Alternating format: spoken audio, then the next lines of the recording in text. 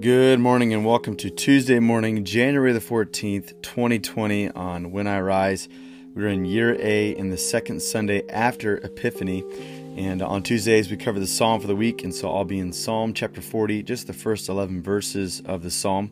So I'll read that passage and then give a couple points of reflection on the Psalm. And then we'll pray along its theme this morning. Thanks for being here on When I Rise. Let's allow our souls to rise together to meet God in prayer.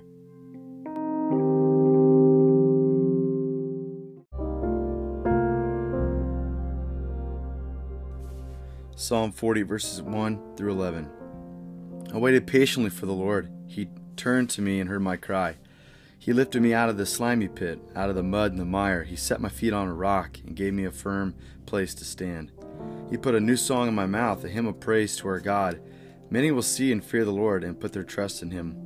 Blessed is the one who trusts in the Lord, who does not look to the proud, to those who turn aside to false gods. Many, Lord my God, are the wonders you have done, the things you have planned for us. None can compare with you. Were I to speak and to tell of your deeds, they would be too many to declare. Sacrifice and offering you do not desire, but my ears you have opened. Burnt offerings and sin offerings you do not require. Then I said, Here I am, I have come. It is written about me in the scroll. I desire to do your will, my God. Your law is within my heart. I proclaim your saving acts in the great assembly. I do not seal my lips, Lord, as you know. I do not hide your righteousness in my heart. I speak of your faithfulness and your saving help.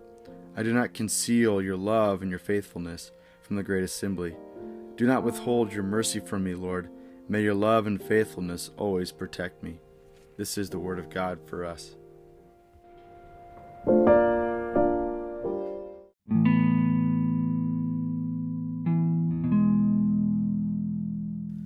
Let me offer a couple points of reflection as we meditate on Psalm 40 this morning. Most scholarship suggests that this is what's called a thanksgiving psalm, a genre that's used again and again in the Psalms. And what's uncommon about this one, if it's a thanksgiving psalm, is that usually there's a declaration of desolation that's happened, but the songwriter decides to praise God anyways. But this is just all praise. It's all giving worship and glory towards God. The psalmist says that he waits patiently for the Lord because God has done something for him. And there's an interesting dichotomy that happens in this psalm. You look in verse 2, it says, He lifted me out of the slimy pit. He set my feet on a rock and gave me a firm place to stand. So the worshiper was in a place that was dangerous. It was a place where his feet could not be secure. It was down in the pits where the sun wasn't shining.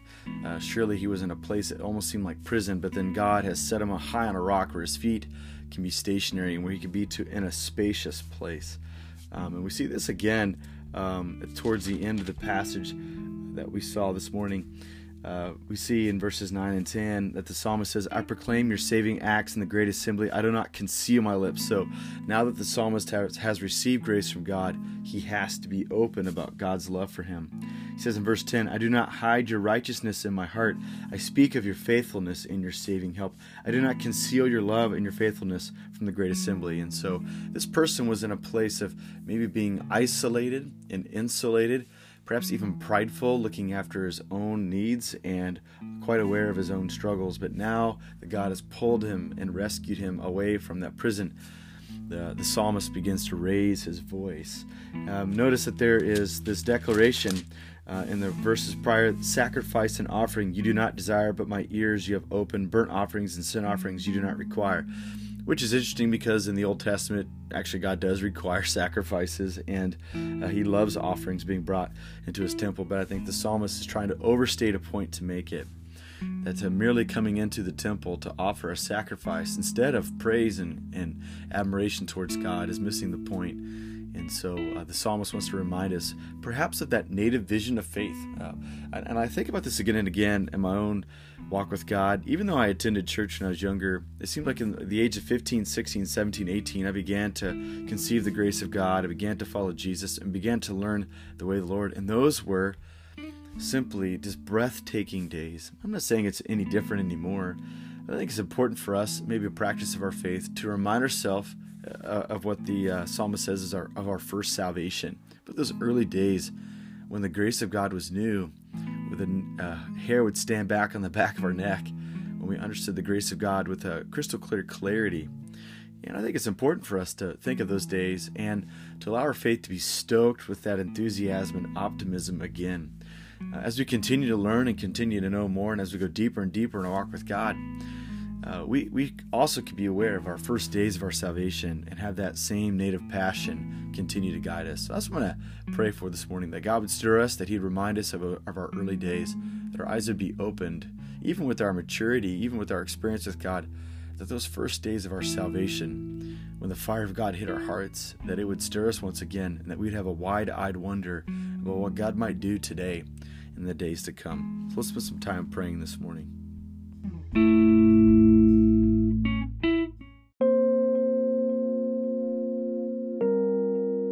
Father, Son, and Holy Spirit, God of heaven and earth, we thank you that you've allowed us to wake to this day. Our hearts are filled with gratitude this morning because we have jobs, we have friends, we have school, we have significant things to do, whether we've had adequate sleep or not enough sleep. God, we thank you that we could face this day with a great depth of enthusiasm and a great depth of wonder because of who you are. You're the God of wonders. You're the God who stretched out the universe. You're the God who meticulously put the planets in their place. You organize even the cellular structure of all things, that even the subatomic parts of the world, those are things that are part of your design. And so, God, we thank you that when we think about all that you've made and who you are, where you've been and where you're taking the world, that our punchline, the finish line, the finished product of our investigation is that of wonder. And we think that the Scripture teaches us that you're the God in heaven above, that we're below. Therefore, we should let our words be few. And so, God, we are caught off guard with who you are today, that you're the gracious and compassionate God who's slow to anger and quick to love. God, we thank you that, just like the psalmist this day, we were in a place of a miry pit, a slimy pit where we could not climb out ourselves. You alone have rescued us. You've set our feet high upon a rock in a spacious place. Therefore, we're not going to conceal your wonders. We're not going to conceal about who you are. We're going to raise our voices in the great assembly. We're going to make your name known throughout all the earth. And so, God, this day I pray that you would remind us of our first salvation. Remind us of those early days when every bit of detail about you was breathtaking. When it was new, we turned over a new piece of who you are. It added to our growing list of ideas and growing list of questions that you were interacted with us with, and what we were growing by leaps and bounds in our early faith. God, sometimes we neglect those days. We think that we've moved on beyond those days. But we hear the teachings of Jesus that we need to have a childlike faith. And so, God, allow that childlike faith to apprehend us once again. Allow it to flood our souls and minds. Allow us to look at the upcoming hours of this day with a great enthusiasm, like a child who's going to an amusement park for the first time. Truly, this is your world, a world that's full of wonder. So, God, may we be filled with wonder as well as we face this day. So, God, may our faith be contagious. May others recognize our great enthusiasm for the faith, and may it catch on in their life as well. So, God, we pray that you give us holy fire once again. May it burn with passion and zeal. And may we love the Lord our God with all our heart, soul, mind, and strength, and love our neighbors as ourselves this day. We pray in Jesus' name. Amen.